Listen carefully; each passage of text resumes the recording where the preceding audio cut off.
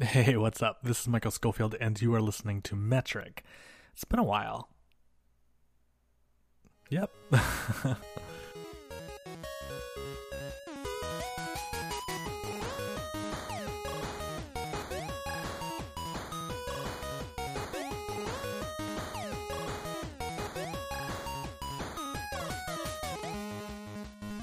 Yo, this episode of Metric is going to be super short, as they all have been for the last umpteenth episodes or so. But this one's going to be particularly random.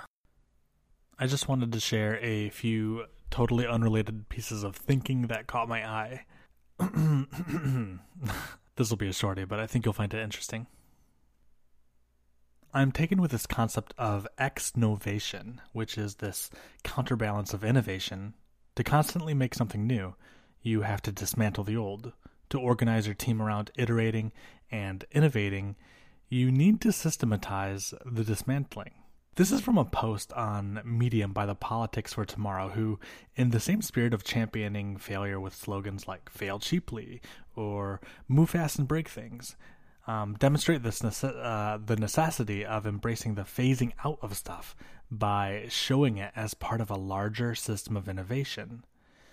Quote, they discovered that stabilizing, they being the folks involved in the country of Germany's plan to phase out old energy technology so that they can make room for the new. So, quote again, they discovered that stabilizing the new is not enough to achieve systemic change. In order to embed innovation in an existing regime, or a status quo, non-sustainable technologies and the related systems, infrastructures, and livelihoods around these technologies had to be phased out in a deliberate and socially responsible way. Super cool, huh? 2. Subject matter expertise in product design is totally overvalued. In his advice in hiring a head of product, Rich Mironov describes some of the biases subject matter experts have in design decision making, usually having to do with lack of respect for the need for constant discovery. Like, I know about advertising, so I know better than ... etc. This should probably resonate with some of you who value the process and rituals of user experience design, where good design is the ritual of disciplined practice. This then emphasizes the value of solid practitioners and de-emphasizes the value of experts. 3. Perhaps the best way to sum up my gripes with personas is that personas are easier to get wrong than right. And wrong personas are more likely to inspire resistance rather than empathy. This insight originated with a post from Kristen Roman. In their conclusion, they suggest alternatives, but honestly, in my conclusion, the value of any kind of user archetype is a red herring. Don't do it. 4. The near future of remote work is going to be very, very messy. It starts with the illusion that a remote worker moving somewhere with a cheaper cost of living will get to keep their salary, and then it's going to be encumbered by a struggle for privacy. I mostly just wanted to share this snippet from an article by The Economist. I shared the link in the transcript, but it's behind a paywall. But, quote, already the gig economy has shown that it is out of date. Now new prickly questions about workers' rights and responsibilities loom. Can firms monitor remote workers to assess their productivity? Who is liable if employees injure themselves at home? Any sense that white-collar workers are getting perks will create simmering resentment in the rest of the workforce. End quote. And so on. This is going to get weird. 5, lastly, like I said, it's going to be short and random. So what underlies patterns in user behavior? Structure.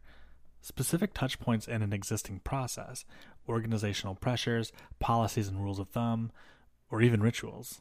I don't know how to best credit this post without an author, but the folks at Eco Challenge added levels of thinking to that familiar Iceberg model. You've seen it. The whole thing that is supposed to communicate that, gosh, 90% of the problem is actually still under the water and out of sight. This is interesting to me because I suppose I never really said aloud what this makes obvious.